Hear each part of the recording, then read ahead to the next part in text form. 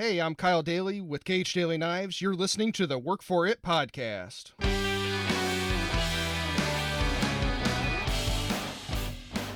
We've got another good one for you today. We've got an interview with the one and only KH Daily Knives. Kyle, how you doing, man? How you doing?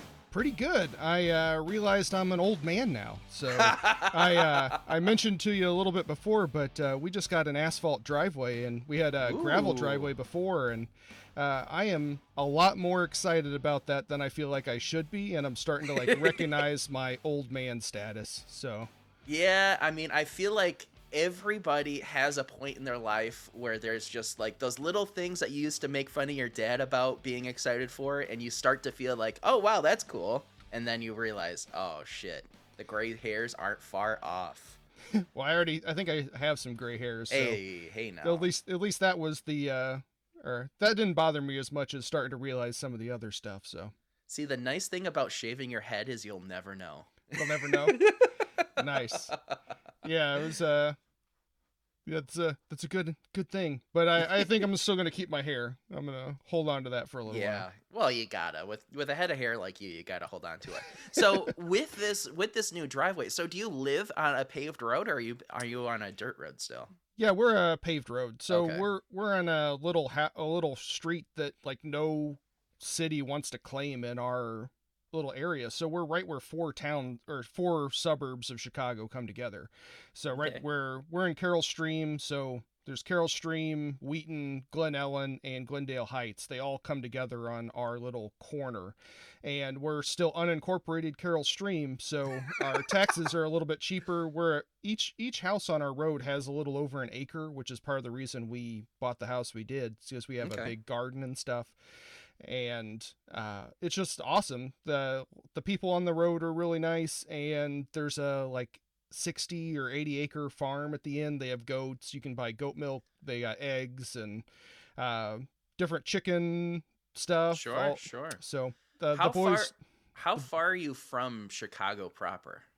So it's only about 25 miles, but it takes about an hour to get there or more. That's not bad, honestly. I mean, for speaking as a person who drives an hour to my shop and back every day, like an hour to get down to the second biggest city, or I guess now the third biggest city in America. It's you're close enough where you can just run into town for, this, that, or the other. But then again, it sounds like you're in a rural enough area where you can do a lot of work and not have to, bug your neighbors too bad.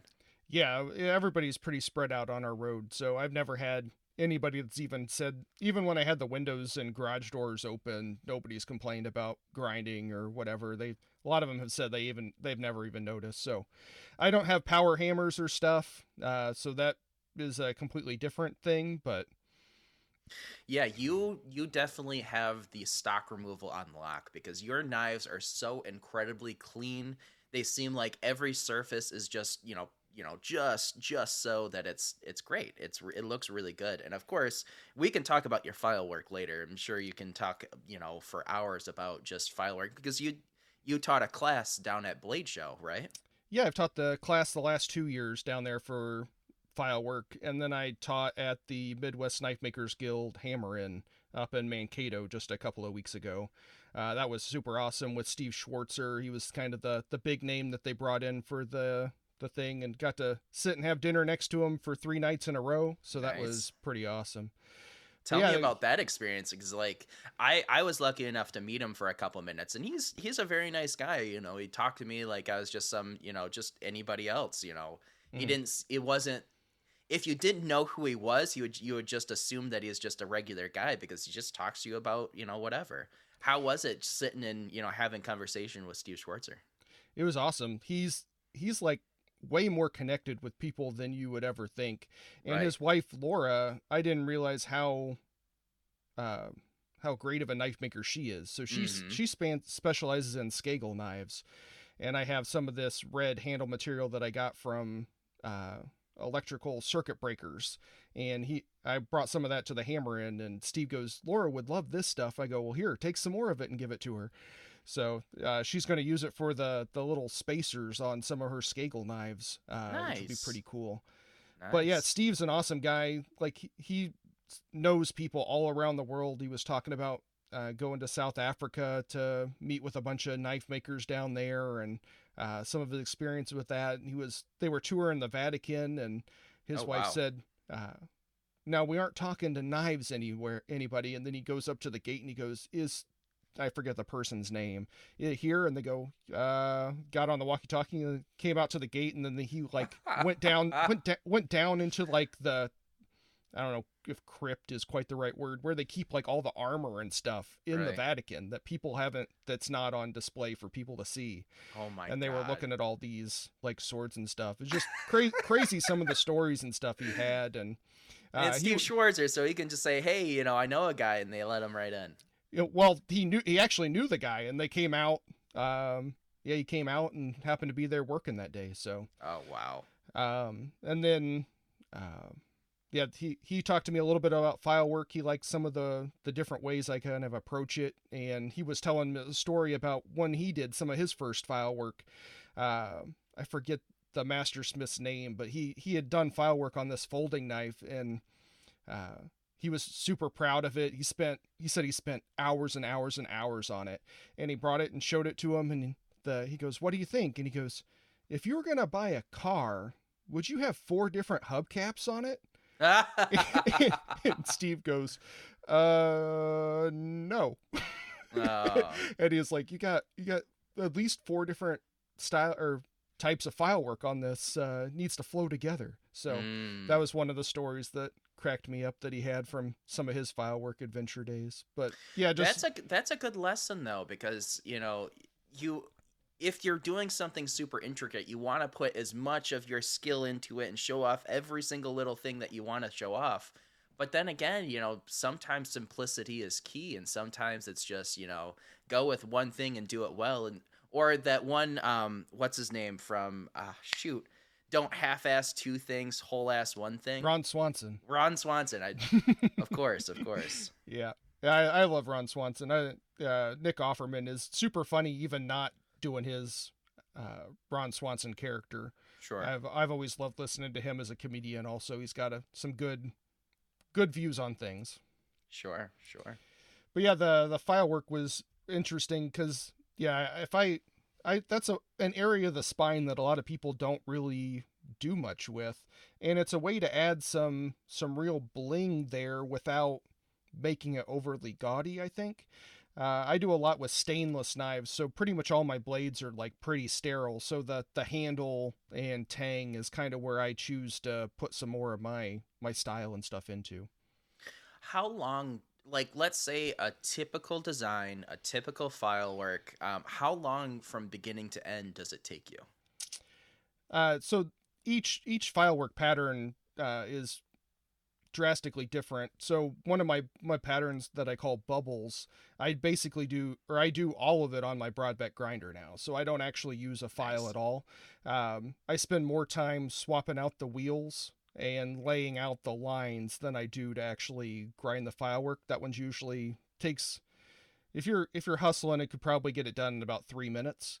Mm, The thorn pattern is the one that takes a little bit longer. It's about, it takes me usually like 10 to 12 minutes now that I've done it. My first ones took me like a half an hour.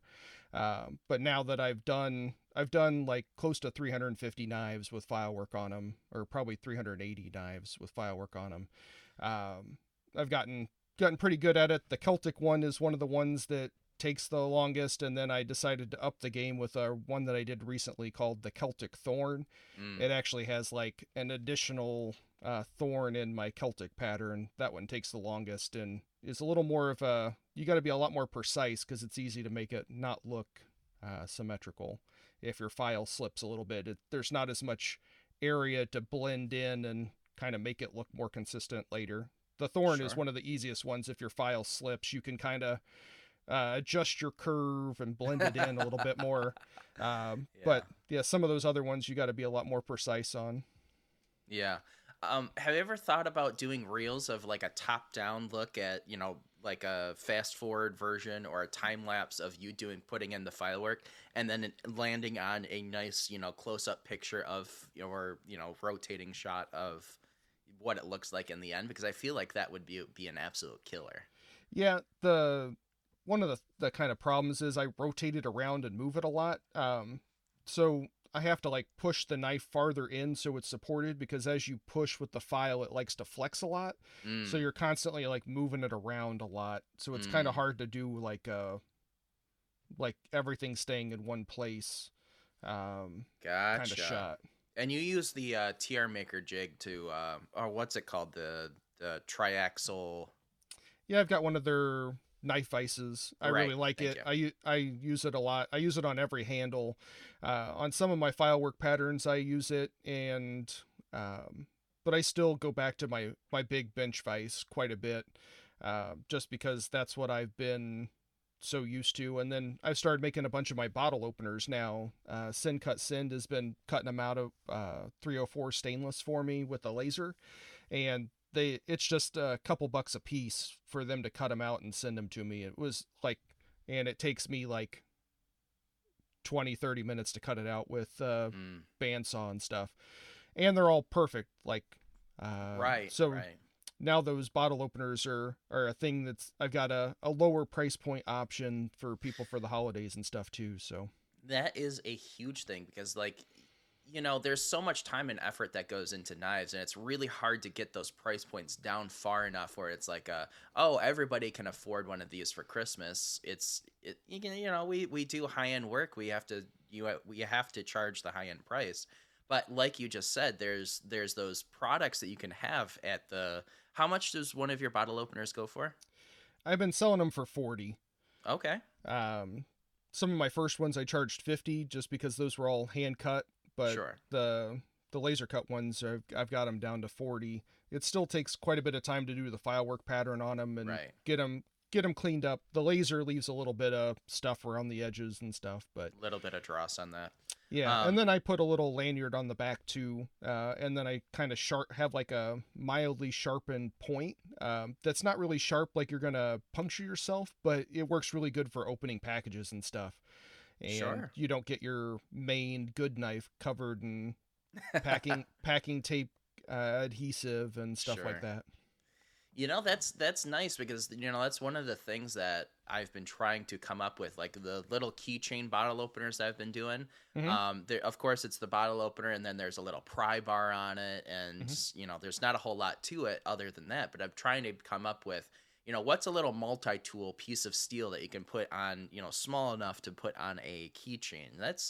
Yeah. You'd be surprised how many times you go to that because hey, it's right there, it's on your keys. Of course, you always have it on your hip.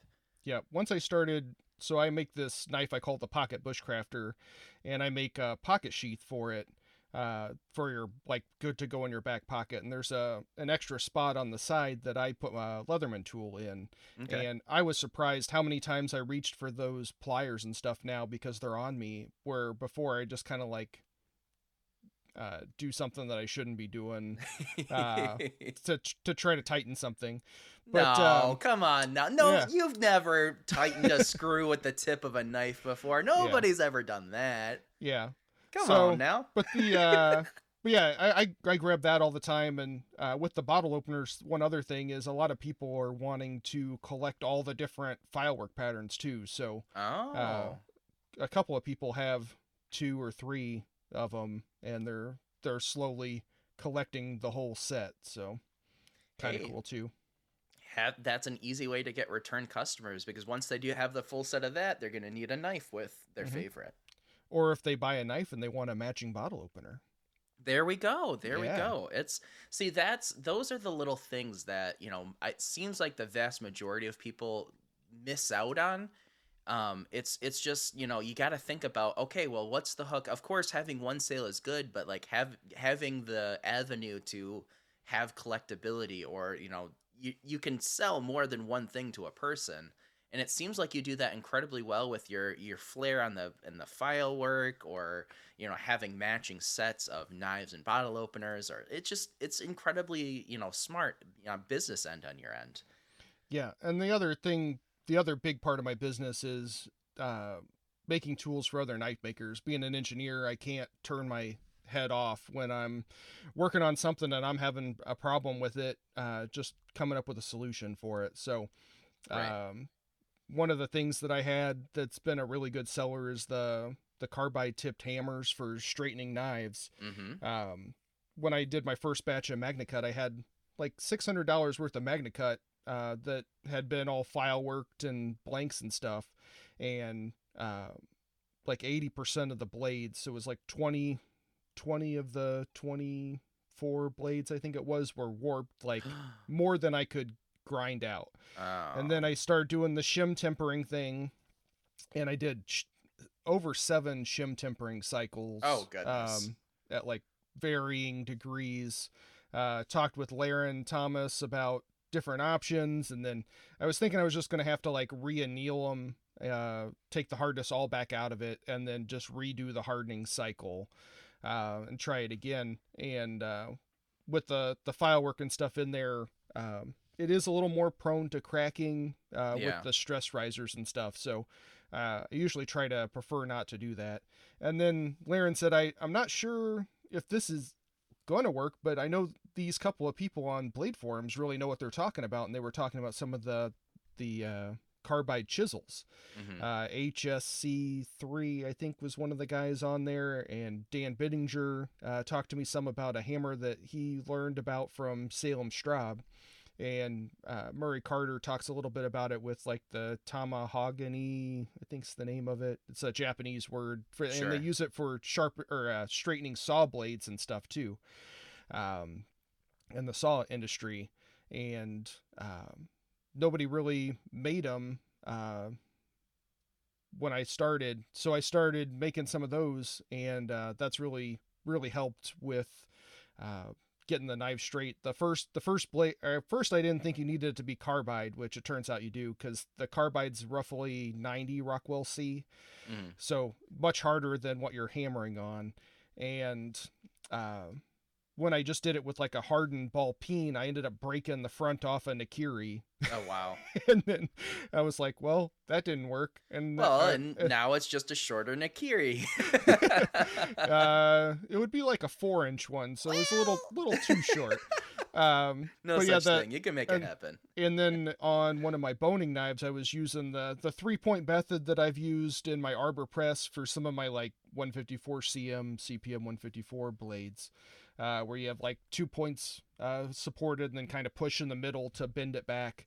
Then that ended up breaking one of the things like in half, right where the handle met the blade. I was like, well, that didn't work. And then that's when it started me down researching that carbide hammer.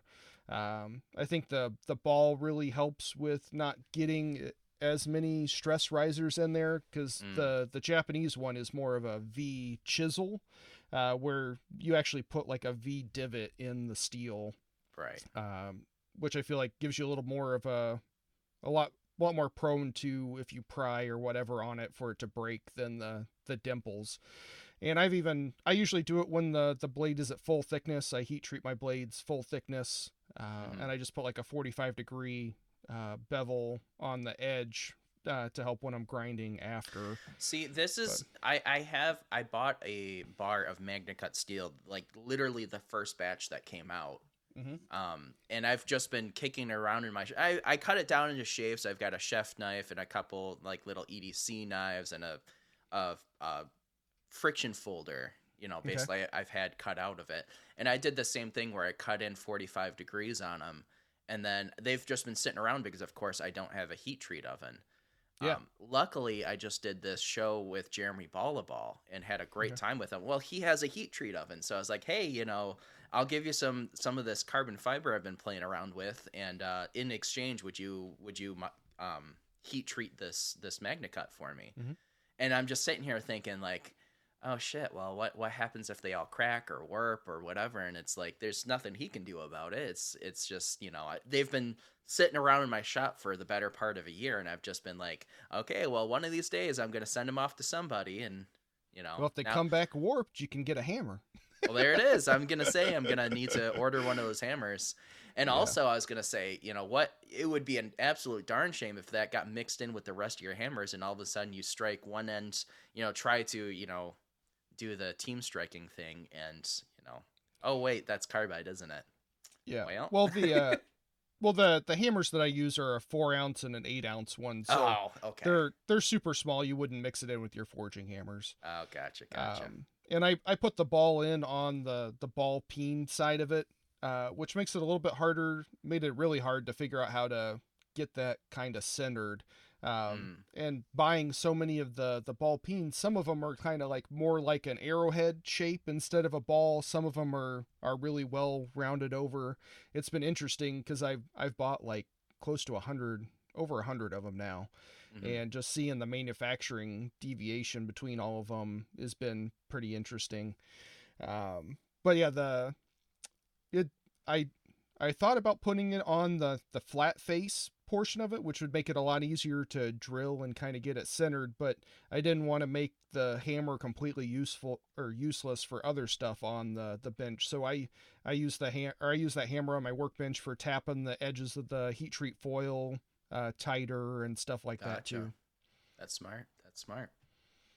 So, So it's not just those, you have your knives, you have your bottle openers, you have now your carbide tipped, hammers. mm-hmm. You also have it's a part of your engineering brain that has facilitated it, but your 3D printed goods, like for instance your epoxy holder, so that when I store my epoxy, it's up on the shelf and they're sitting upright. And Mm-hmm. then of course, you don't think about it, and then all of a sudden you've got everything laid out and you realize, oh shoot, my epoxy that's almost empty. I've got to flip it over and wait the couple minutes for that epoxy to dribble down. You're just sitting there twiddling your thumbs. Yeah. Well, you've ingeniously, you've come up with a 3D printed solution to that. Yeah, the first one I made for myself was all just 3D printed one piece that all got printed, and I posted a picture of it, and I immediately got like 5 people that said, "Hey, can you print me one of those?" And I was like, "Well, this won't exactly ship in the because USPS is gonna smash that thing." Um, What? No, come yeah, on. because I mean it was relatively sturdy for revision one, but it wasn't like as sturdy, or definitely not as sturdy as it is now. But now it's all flat packed, and you can either have the two big 16 ounce bottles and two 4 ounce bottles, which is what I mainly use. So I've got my G Flex in the two big bottles, and then I use white and black epoxy dye for the two smaller ones that are in Oh. there. That's how I get the color in with the file work. Is that dye? So that just keeps everything ready to go. You just pick it right up, squeeze it. I use a little reloading scale because it's a real fine measurement. But you can get one for like 20 or $30, and I use a little mixing tray, and I measure way out each of the epoxy and the hardener, to make sure I get the appropriate mix when I'm mixing, and then put the little dye put the dye in See, after I've already mixed it up quite a bit. you are much better than I am, because I'm sure you've seen on my videos where I just lay out some tape and I'm like, oh, well, I squeeze out about a 50-cent piece amount of one, and then I just cover the other one with the other one, and just, yeah, that's good enough. Yeah, that does work. One of the other pro moves to do instead of the tape is they're getting harder and harder to find though is phone books, because you can put rip the page off, throw it away, and then you got more paper right there. Right, right, So I did that a lot when I was first starting out before I weighed it out, and then I was never quite certain that I got the mix ratio right, and right. then bought one of those little scales, and it's been great ever since. That or Dixie cups, or those what you do, those silicone things. Yeah, I used the silicone for a while. The thing about what I've used, or the silicone, I've got the silicone mats that I put underneath the blades to keep the workbench clean. But when I was mixing my epoxy in the silicone, I would get like maybe like 15 times using it, and then the epoxy just stuck to the silicone, Oh, and it would really? pull Oh. pieces out of it. Um, yeah, I bought one of the little silicone trays. It was for woodworking when I was at Rockler, but yeah, it just never really held up super long. And the plastic trays, they're like $3 or $4 for like 100 of them, Right. so they're pretty easy to just toss. Right. That's not a, oh, Yeah, that's definitely a consumable for sure. So you've got your epoxy holder. What tell us all about the other 3D printed tools that you've been coming up with. So I started off with wanting to do an S grind on one of my chef's knives, and I bought one of Bill Binky's 36-inch radius platens, and it worked great. And then I'm like, well, I want to hand sand this, and uh, I started off trying to grind out a piece of G10, kind of matching the platen. Um, didn't like that at all. Right. For my engineering brain and me to was like, this isn't nearly as precise. And then one of my coworkers at the time had been trying to get me to buy a 3D printer. He's like, there's all sorts of stuff you could use for it all the time. And then that kind of put a light bulb off in my head. And he actually printed some of my first ones before I bought my 3D printer.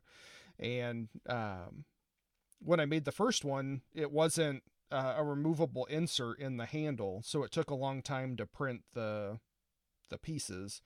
And Gotcha. then because I was just planning on using it for myself, and then a couple people saw it and said, hey, I do a lot of hollow grinding, can you make me one with a 10-inch radius? And then that's Mm. when it came up with the idea of having the interchangeable inserts, because the handles, you can just undo the screws and pop in a different size.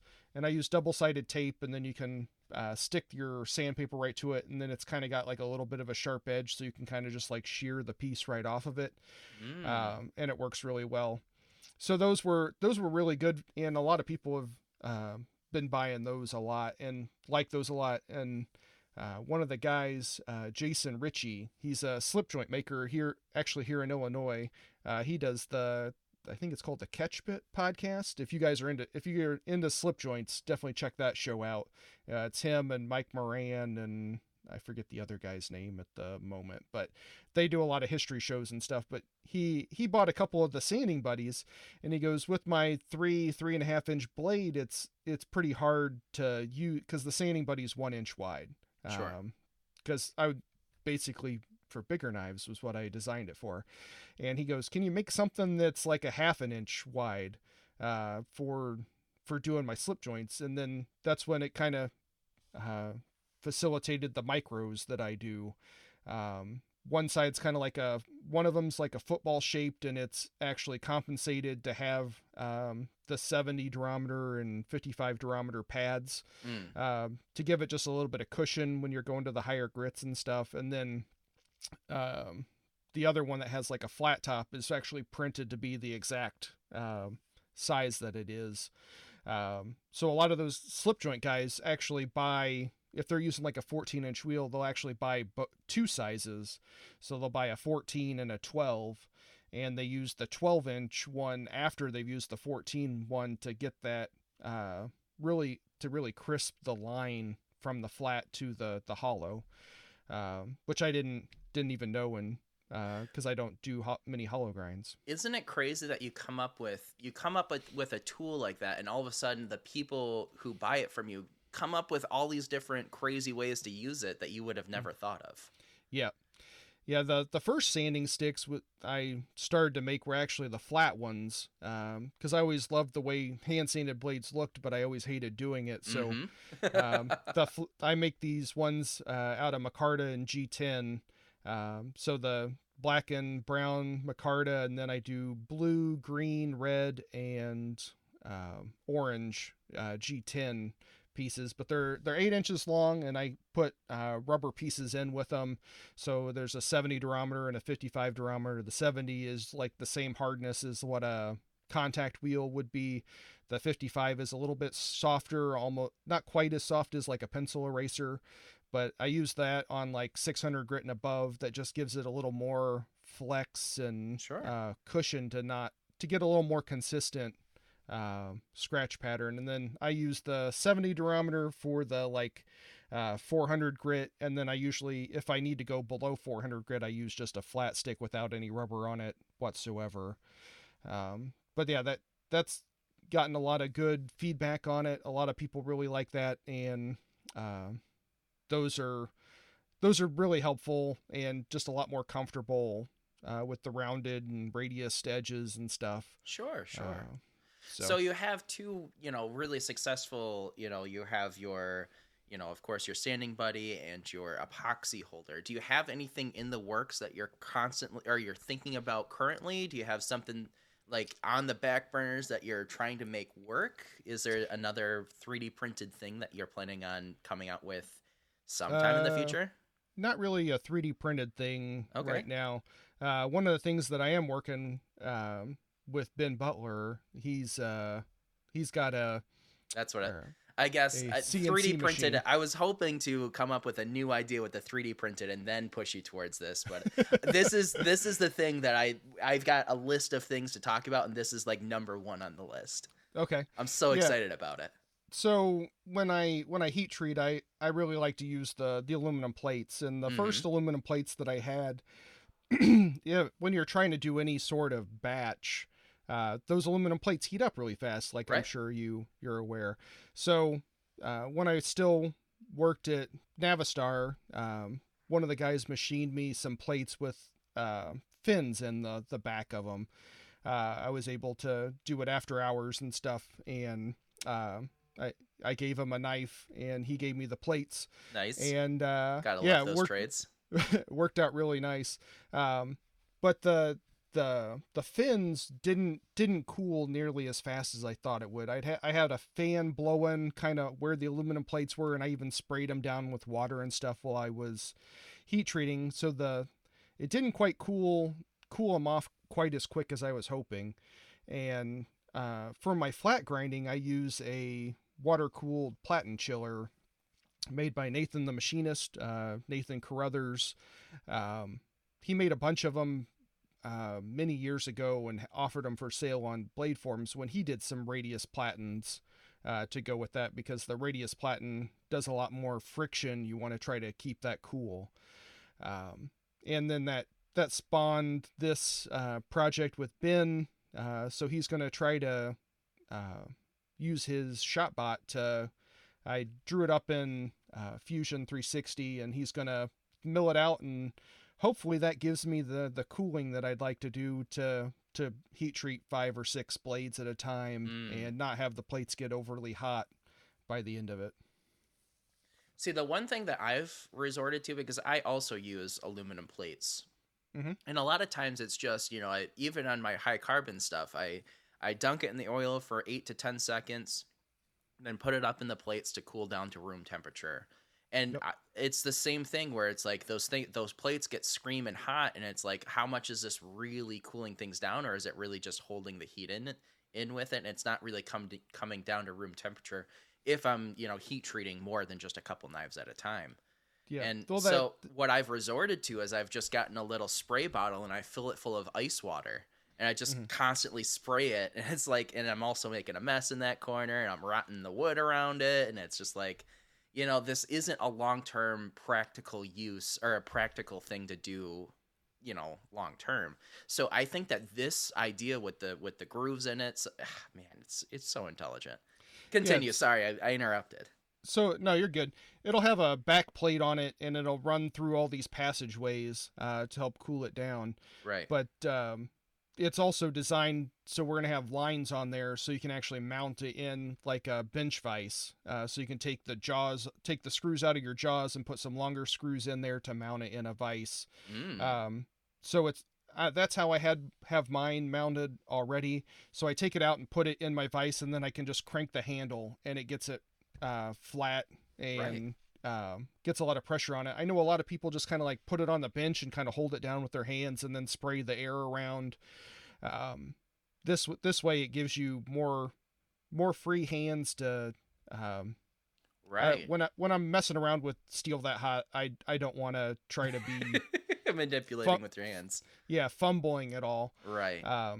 So yeah, that'll have some lines on there to help mark out to get it even in the center to drill your holes for whatever size vise you're going to be using, hopefully. Sure. So Ben's getting the material on order, and hopefully we'll have something out fairly soon. I've been looking at your prototype ever since it was mentioned on the podcast, and it seems like, I mean, those are some really thick hunks of aluminum. Is that just your initial version of it is going to be those giant hunks of aluminum, it's going to slim down, or is that what you're hoping for? So the initial piece is 1 inch thick, and then it's going to have grooves that are milled a half an inch deep for the water to fill and Right. cool. And then there's going to be a 1/4 inch plate that gets screwed onto the back with RTV is what I'm hoping for will be good enough to seal. Otherwise, we might have to go with like an O-ring in there somehow Mm. to seal. Yeah, but Um, then you worry, if you do too many in a row, if somebody has, let's say they're trying to heat treat 40, 50 knives at a time, and it's still, the heat overpowers and it gets too hot, that O-ring might melt down into it. well, the O-ring will be on the farthest side away from Okay. what should be getting hot. Same with the RTV. The RTV is supposed to be good to like 400 degrees. Is the one I've been looking at, and it's going to have a. I use I use a little fountain pump to cool my platen chiller for my belt grinder, and just using it without that turned on, it heats up like really fast, Hmm. like in a minute or so. And then you flip. There've been a couple times where I forgot to flip on the pump, so I flip on Oops. the pump, and then it's like 10 or 15 seconds, and that is like cool enough to touch Mm. and cool it down really with just that moving water. And if you put ice in the bucket that you put your little fountain pump in, I think that'll really suck the heat out quickly to keep those plates at a much lower temperature. I almost wonder if this will eliminate the need to like spray air through it, because it's if you have ice water pumping through your aluminum plate press, like that's Mm. gonna be more than good enough. I mean, I feel like that point just spraying compressed air over it is just kind of, you don't really need that anymore. Yeah, it could be. That's part of the reason why I want to make one and test it out a few times before we kick it off and Sure. start selling it. But Ben said that his shotbot being a little extra rigid just tears through aluminum with kind of a two flute bit. Um, yeah, I'm excited. Hopefully that's something that will be good for Ben and me. Yeah, for sure. I mean, it's just another project on the thing, but it seems like something once it's out, and then once people are like seeing how much of an improvement it is over just standard plates in a Hmm. aluminum plate press, I imagine it's going to take off. Now, Uh, have you done any research? Have you come up with a tentative price that you're hoping to sell? Like, even if you have like a between this number and this number, we don't have to nail you to the wall here. No, we Ben and I don't have literally have any idea. We got to see how fast the shotbot can run. Um, Gotcha. so until we start making some chips and see how long that those passageways and stuff take to machine, we literally have no idea. The aluminum is going to be fairly expensive, Right. just the aluminum, because it's 4 inches wide and then 18 inches long. So 18 inches would be kind of the biggest blade you could put in there. Um, Goodness, if you need more than that, come on now. yeah.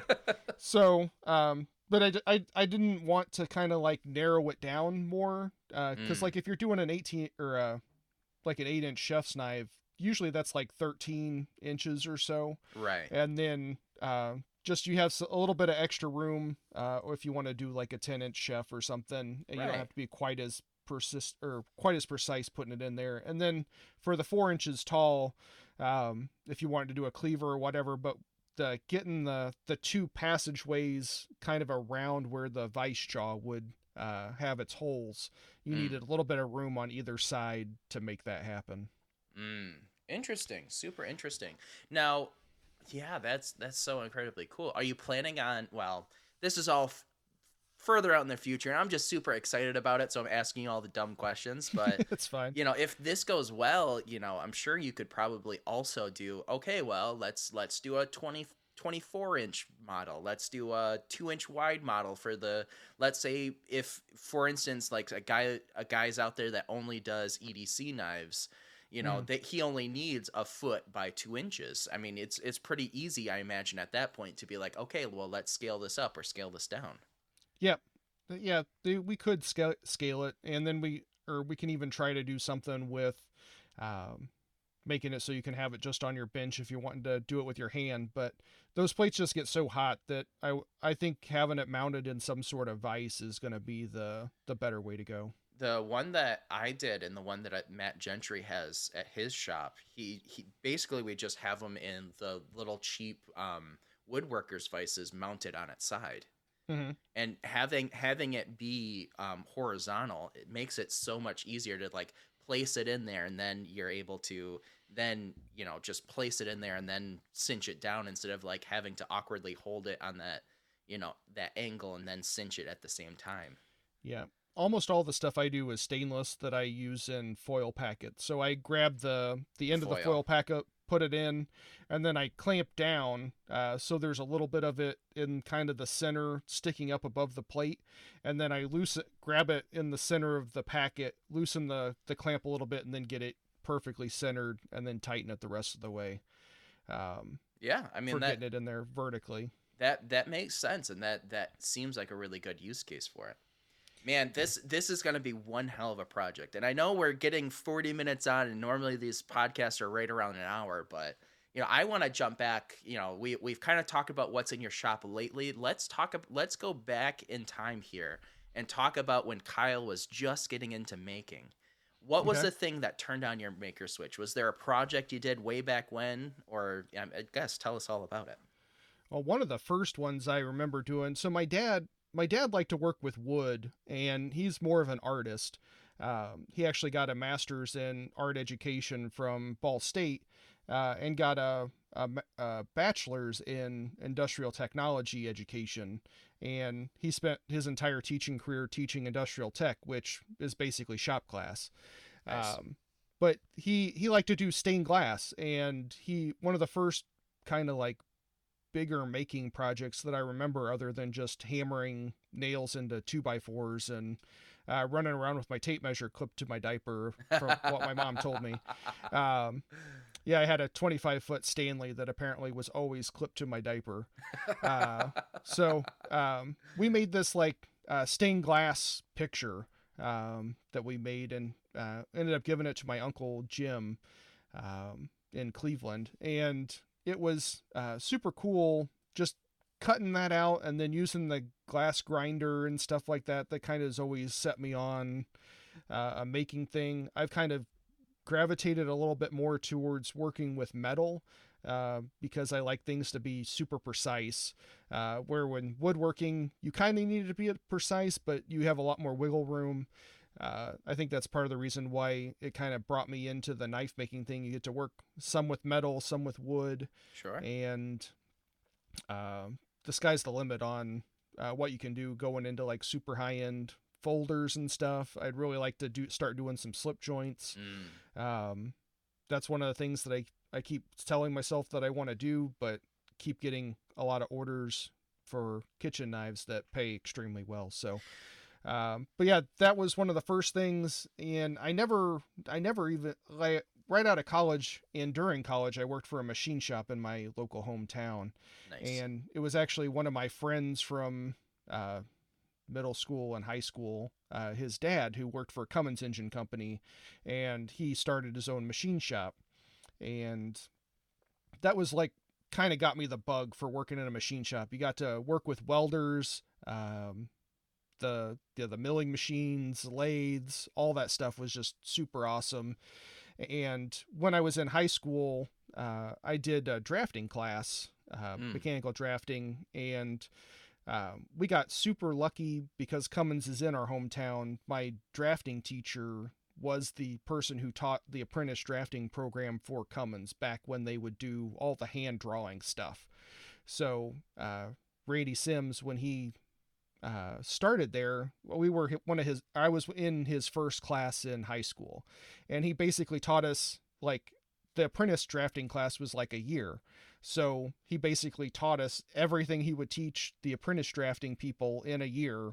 And they said, Randy, some people are going to take this class like for 4 years. So you might want to like slow it down a little bit. So after that, like, there were a handful of us that knew a bunch of that stuff. So we ended up, it kind of just became like a self-study thing where we'd go to the the machine shop class next door.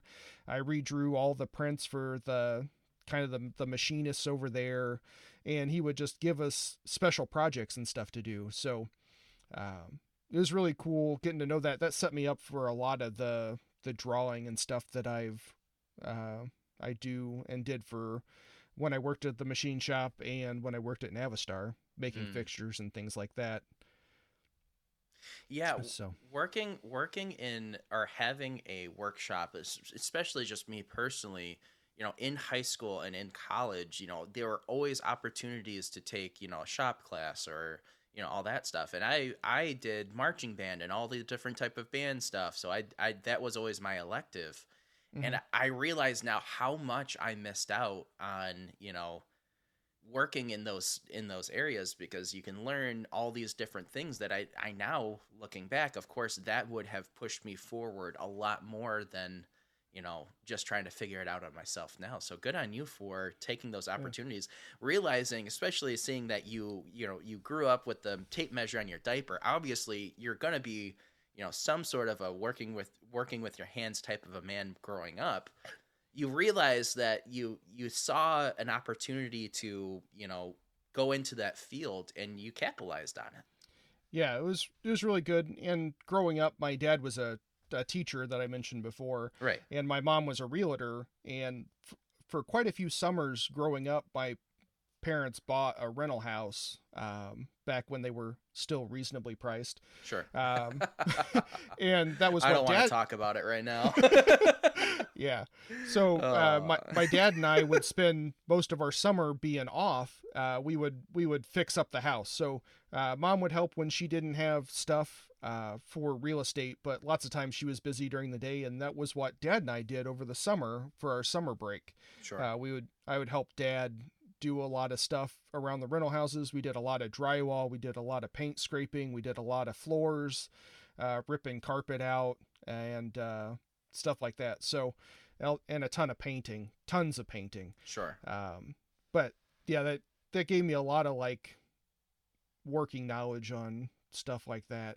And yeah, just, it's something that I've always been into. I did band when I was in middle school, and then for whatever reason, marching band, like our high school, the marching band people were a little too into marching band. I was that guy, by the way. It was, yeah, it was just way more dedication than I wanted to put forth to learning what I was learning. And what instrument did you play, if you don't mind I played asking? clarinet. Okay, nice. My dad played clarinet, and he was in marching band and stuff too. Sure. But for whatever reason, the marching band thing I liked sitting and playing way better than trying to think all the steps out while play the music and everything too. But I was also in a lot of sports. So in middle school, I also did football and wrestling. And when I was in high school, I started doing shot put during track season. Dude, we would have been best friends growing up, because I was the same way. I did baseball, wrestling, football, and then also marching band, which was not, it was crazy. But, Yeah. But Yeah, I did. Man, that's awesome. I did some soccer when I was growing up. The Park District had a fairly big thing when I was like in elementary school. But yeah, my dad not being like much of a sports guy, when my first day showing up for football practice, because they hand you this big sack of pads and stuff, like I think the third day was when we were supposed to be in full pads. Sure. And I didn't know what the heck I was doing. I had my knee, I had the knee pads where my thigh pads went, and like, bless my coach. Right. He took me into the locker room. He's like, all right, this is how you do the belt. This is where these pads go. I had no idea. And I didn't want to look like a loser and ask somebody. Right. So. Oh goodness. The early high school / middle school peer pressure. You don't realize how goofy you were being until you grow up and look back at it all, for sure. Yeah. I mean, I know we're going on a tangent. This is trying to be a little bit more about, tools and all that fun stuff, but I can't help myself. What position did you play in football? So I did center for a while. Nice, me too. And then I really fell into being a guard more.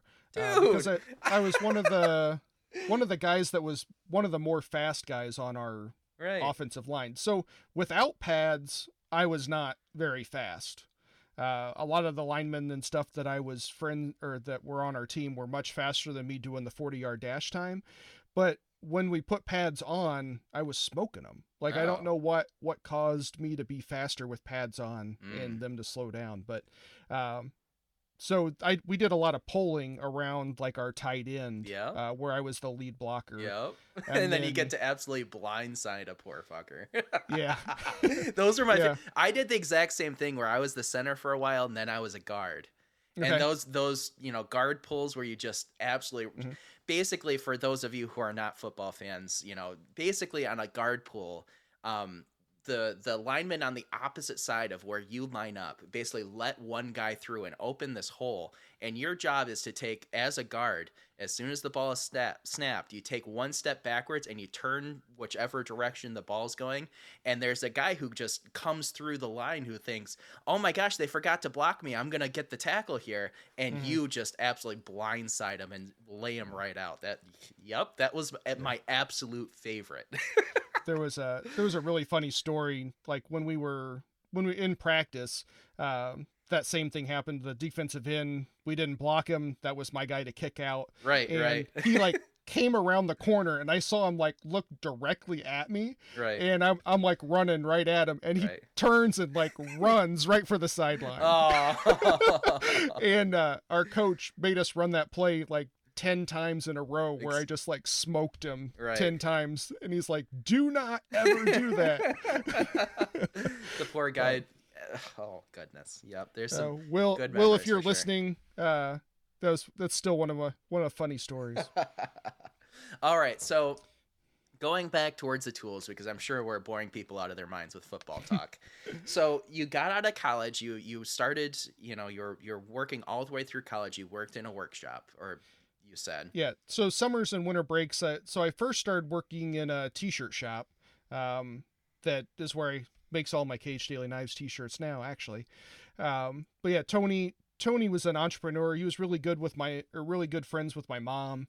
And he was actually, when I decided to go full time, one of the first people that I talked to about, making a go of it.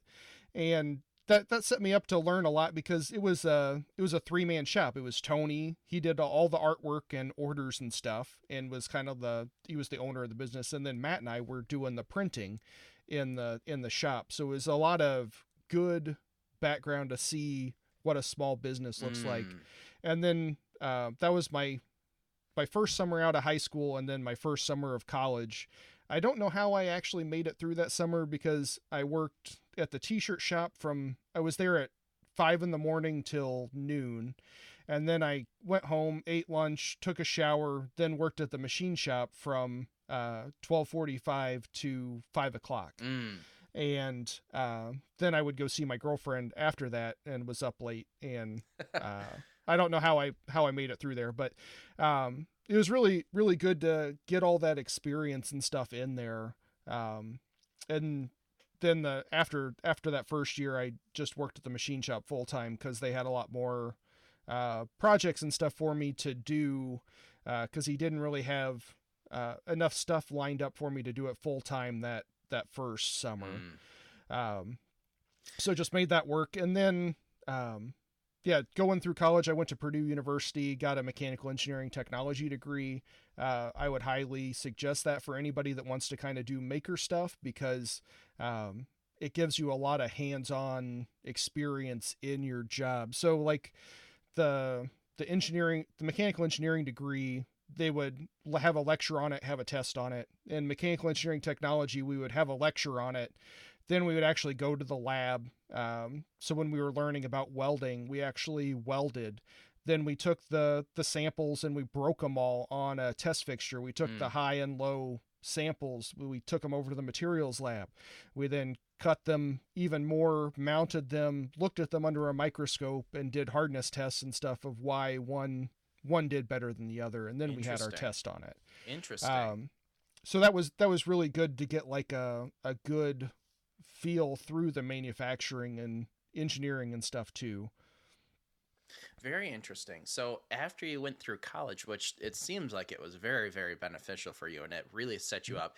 So going through high school in your first year of college, you got to see the small business and how it works really intimately.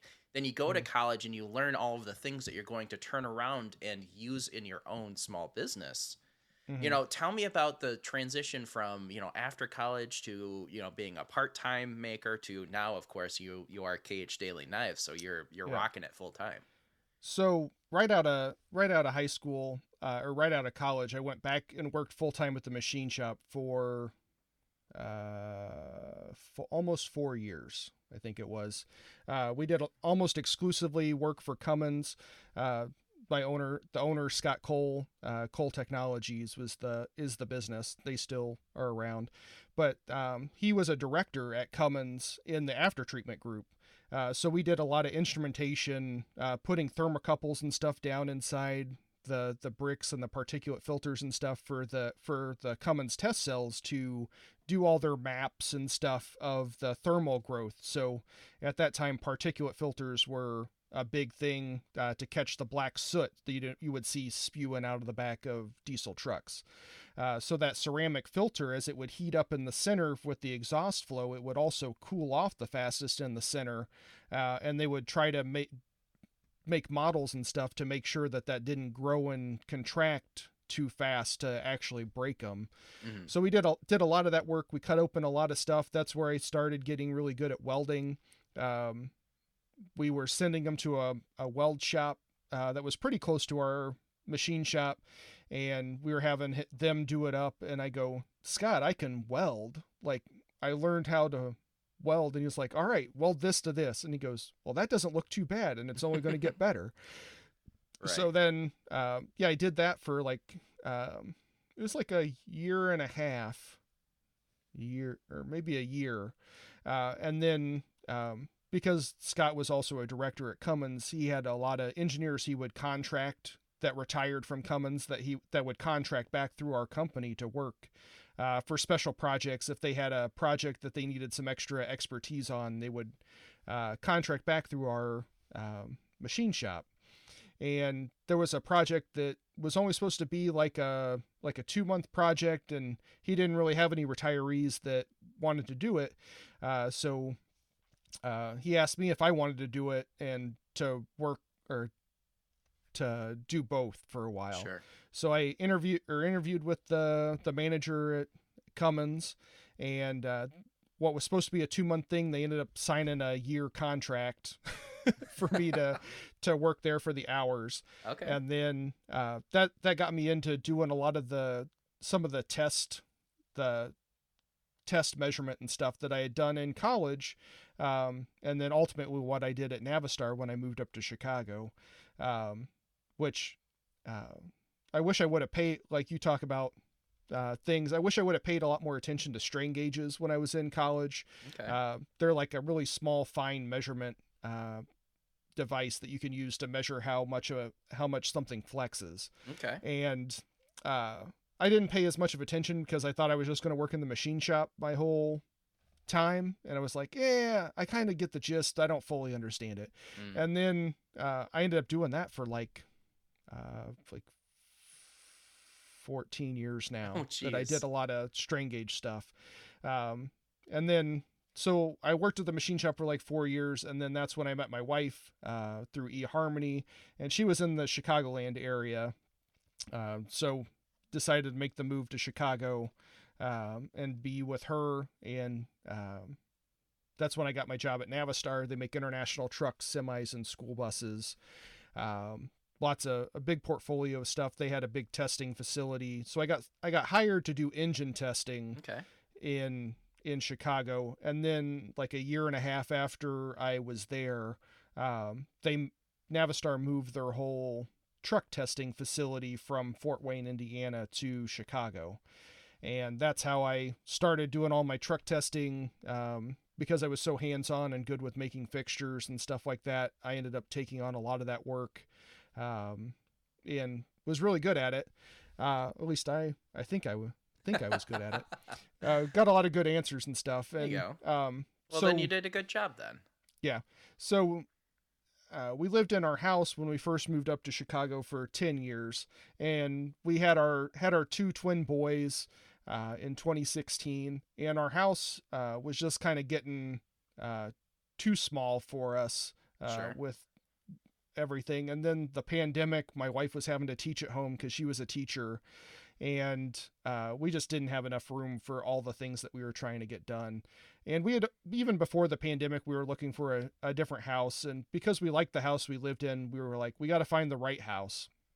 And then in like September of 2020, we found the house that we ended up buying, and we Right. bought it in. Right when the housing market is at its highest. It was right before. Oh, so So you the- got lucky, is what you're saying. Yeah. Oh, So boy. the house had been on the market for like 8 months, and we slowly, like, when it first went on the market, we're like, well, it's way above our budget. And then as it as it was going on and on, because we originally saw it like in March, and then the price kept coming down, and then we're like, it's like right at the top of our price range. So we ended up buying it at October of 2020 was when we closed and moved in. We actually moved in on Halloween, which was Nice. not exactly ideal.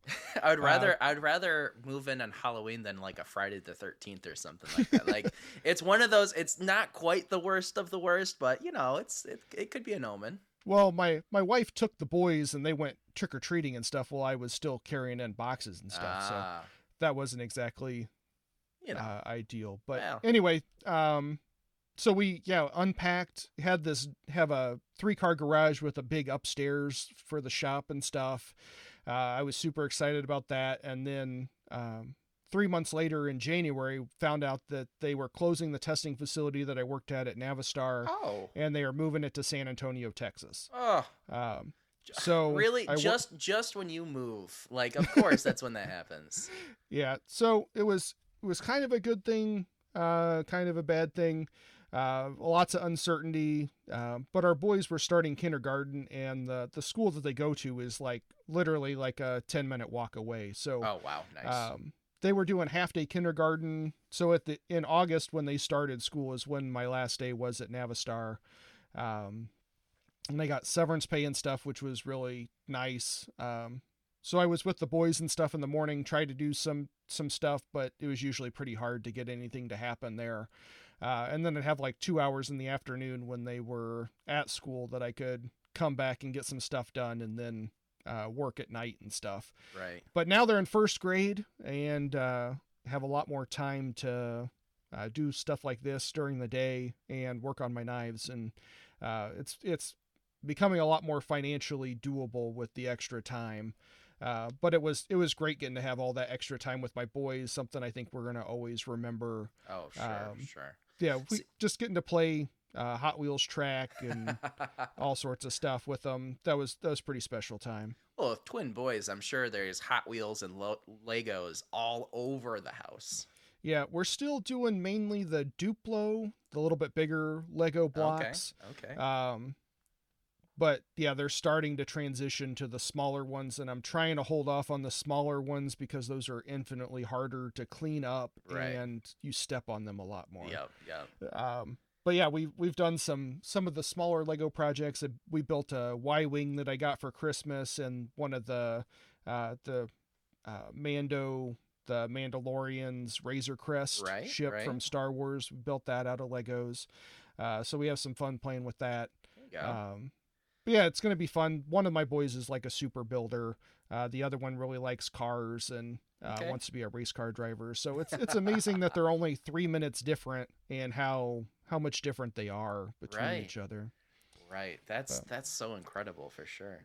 But yeah, then I started doing it was 2019 is when we started our podcast, right before Blade Show. You know, I was literally just about to transfer over to, of course, you have your twins, which are, of course, your real babies, but let's talk about your other baby, the Knife Perspective podcast.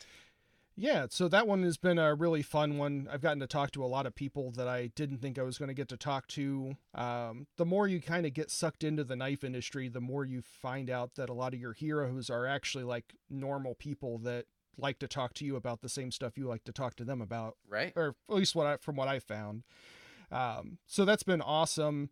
We kind of got in right before the big podcast boom, but it was probably about the same time you guys started too, I think, Right or the around. Work For It podcast started.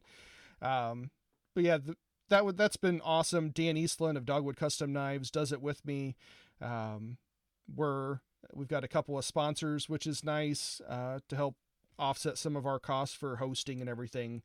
But yeah, that's been great. And part of my business model for having tools for knife makers is because my Instagram following and through the podcast is all other makers, Right.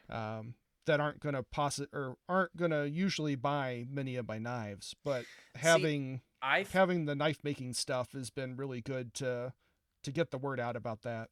I have had the same realization about 6 or 8 months ago, where it's like, my Instagram is 90% other knife makers. Just because, I was taking Instagram and using it as like a not necessarily a, personal profile, but as you post knives, other knife makers look at it and like, oh wow, that's cool. And you start conversations, Mm-hmm. and that's where you have your fun. And then I realized, like, oh shoot, I'm interacting with all these other knife makers, and now it's just become knife makers only on my Instagram. So I'm not selling anything off of my Instagram feed, where there's other people who specifically cater towards, knife buyers, and they're using the correct hashtags for that and whatever, or knife Mm-hmm. collectors, and they sell an incredible amount on Instagram. A perfect example of that is Matt Gentry. And Mm-hmm. it's like, oh shoot, now I realize that my Instagram is all other knife makers, so let's go ahead and find something that I can possibly sell to them, which kind of fell in my lap with the carbon fiber situation. Mm-hmm. But again, I mean, of course we can, you know, your 3D printed tools and your sanding buddy and all of those, knife maker centric tools are an incredible addition to those people. Yeah. Yeah, I've gotten tons of really good feedback on them, and it makes me really happy to be able to be a positive force for the industry. I know a lot of people love listening to our podcast because ours is a little bit uh, more interview focused, Mm-hmm. where we have somebody that's usually an expert in whatever, or even just somebody that we know that we think other people should listen to too. Um, it's been great to highlight some of those little lesser known people that haven't gotten as much airtime. Mm-hmm. One of our most recent podcasts was Joe Flowers. He's kind of one of the more influential people in the knife industry that most people have no idea who he is. He's a knife designer for Condor Knife and Tool. He's he's done quite a few knives with like Tops knives. Um, he does a ton of he's kind of one of the more expertised in machetes, but he has a business, Bushcraft Global, where they actually go to the Amazon, and Dan's been down there with them 7 times now, um, where they spend a week and a half down in the jungle, and they learn from the Matisse tribe and learn a bunch of like jungle area stuff. But yeah, just people that a lot of people, and he also writes a ton for the different magazines and stuff too. Just being able to highlight some of those people that to get the word about these awesome people that a lot of people don't really know that much about. Yeah, absolutely. And I know you guys are about an hour and 10 minutes listening to this podcast, but as soon as you're done, go over to the Knife Perspective podcast, give them a follow if you haven't already, because it's Yeah. it's amazing how, you listen to your first couple podcasts, and it's like you guys sound as if you're super tight, and you're like it seems as if you guys have been doing this a long time, even though like it seems like you didn't have to go through many growing pains to, get this podcast up and running. Yeah, Dan and I both met each other for the first time at Blade Show in 2012. Um, and we became fairly good friends, and he invited me out to Andy Roy's shop when Dan was an apprentice for Andy Roy, Fiddleback Forge. Hmm. And ever since I toured that shop and seeing that was kind of when it hooked for me to that I really wanted to do the knife making thing. Because when I moved to Chicago, I um, always kind of wanted to have a machine shop in my garage to have stuff that I like to make stuff, and I don't like buying new stuff if I can fix it. Sure. So now Well, I Mark, have a ton of stuff that I can The Yeah, mark of a something's broke. the mark of a true maker right there is that sentence. Yeah, so like my boys are hard on stuff, so I can usually fix quite a bit of their stuff to for them to just break it again, but usually in a different place. But yeah, it's awesome getting to having the equipment and stuff. Like I like to be creative, and it's a good outlet to facilitate that. Yeah, absolutely. And I guess kind of going back towards your engineering mind and how you think about things just a little bit more than it seems like most people do. One of the things just kind of patrolling through your Instagram, I saw that in your Instagram at the top, you have your information, your Cage Daily, your Kyle Daily, yada yada yada, and then you have a Linktree link. And that Hmm. will that you click on that link and then you get a nice feed of all of the different things you want people to check out. Yeah. One of the things that I have done, and I have done kind of stupidly, is I just put, a random, like, for instance, I have a YouTube video coming out. Well, I just do a link to the latest YouTube video up there, and that link is always changing, and it's never super simple to, like, let's go ahead and let's say I have a random person that wants to buy a knife from me, even though my feed seems to be about 90% other knife makers, which, of course, I love you guys all, but, you guys aren't making the knife, or you guys aren't buying the knives. If there is a person who is actually looking for this, that, and the other, they have to kind of search around to find all those links. Hmm. So, it's just another little small detail that, is obvious once you see it and you're like, oh, duh, of course, that's the smart way to do it. But Yeah. it's just another thing that you've done that is just highly intelligent. Thanks. Yeah, the Linktree thing is actually free. They have a paid thing where you can get more tracking and see how many times people click on what. I haven't really found that to be super helpful, but yeah, you're able to move all those around and change them really easily on their website, and it helps to point people to things that your specific products, or down at the very bottom of the link tree, it has like literally every social media thing that I think I am on, that you can click all the little icons Right, right. too. So All right, to end this podcast, I want to talk about. I mean, obviously, making knives, you use your files a lot, you use your belt grinder a lot, you have your standard things, but do you have a specific tool that you don't really see a whole lot of other people using that you think is an absolute game changer in your shop?